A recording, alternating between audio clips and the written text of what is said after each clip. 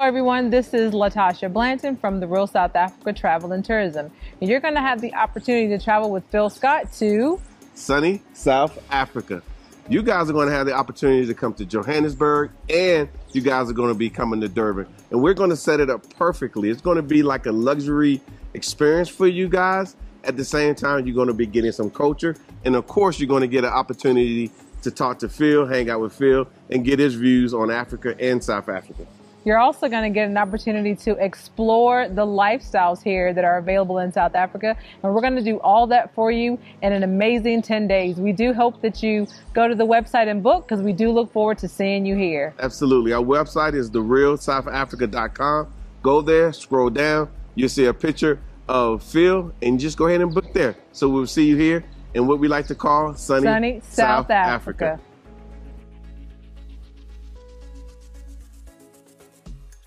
The 4 Kenyan women that were sterilized without their informed consent are speaking out. We covered the story when the ruling by the High Courts was announced, and the court actually ruled on their behalf, and they were given $20,000 each, which are 4 women that took the 2 NGOs, MSF and Maristops, for violating their human rights. They were given that verdict. A court in Kenya has found an NGO called MSF guilty of coercing Kenyans into sterilizing themselves, and 4 women actually just got awarded $20,000 each for getting sterilized without their consent. The judge ruled that the forced sterilization was a violation of their fundamental rights, including the right to establish a family.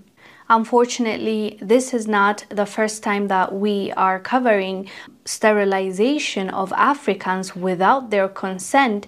These companies or NGOs, or even some doctors that we've covered in South Africa, they believe that they have a right to decide for you about your situation. If they don't see fit that you could be a mother, or you're not in the position financially, or you have some sort of disease, they will take it upon themselves to sterilize you. One went as far as to take out the uterus of a lady that went there for a different procedure. And now they are speaking out, even though they didn't want their image to be out there and they didn't want to be known. They still wanted to stay anonymous. They gave an interview to BBC and they were covered up, and actors had to talk on their behalf, which is understandable because there's a lot of stigma in a lot of countries when it comes to HIV/AIDS, and as you know, they are carriers of HIV/AIDS, and that is one of the reasons why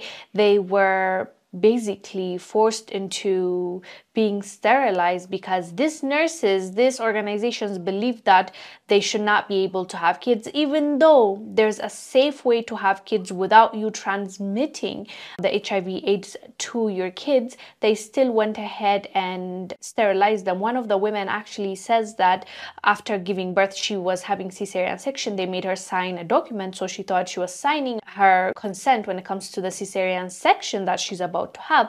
But no, they made her sign away her rights, basically, because once she woke up and she was in a lot of pain, when she asked the nurse, why is it so extremely painful, the nurse told her it's because you're recovering from 2 surgeries, which one is from the cesarean section when she was having her baby, but the second one is that she is healing from them cutting her tube so that she can become permanently sterilized. And it's very sad for someone to decide on your behalf. They have no right whatsoever, but this happens in many African countries, and sadly not a lot is being done to protect our women, because you usually don't get anywhere even if you sue them. It's discouraging, but this is quite a win for these 4 women, not only for these 4 women but also for other women, because once these organizations understand that they can be held accountable, they'll be more careful. They'll think about it twice before they take away someone's human right. And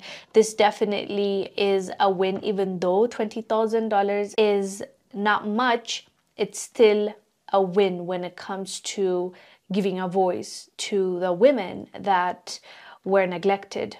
I am Wangel Zalalam. I'll see you on the next one. Bye.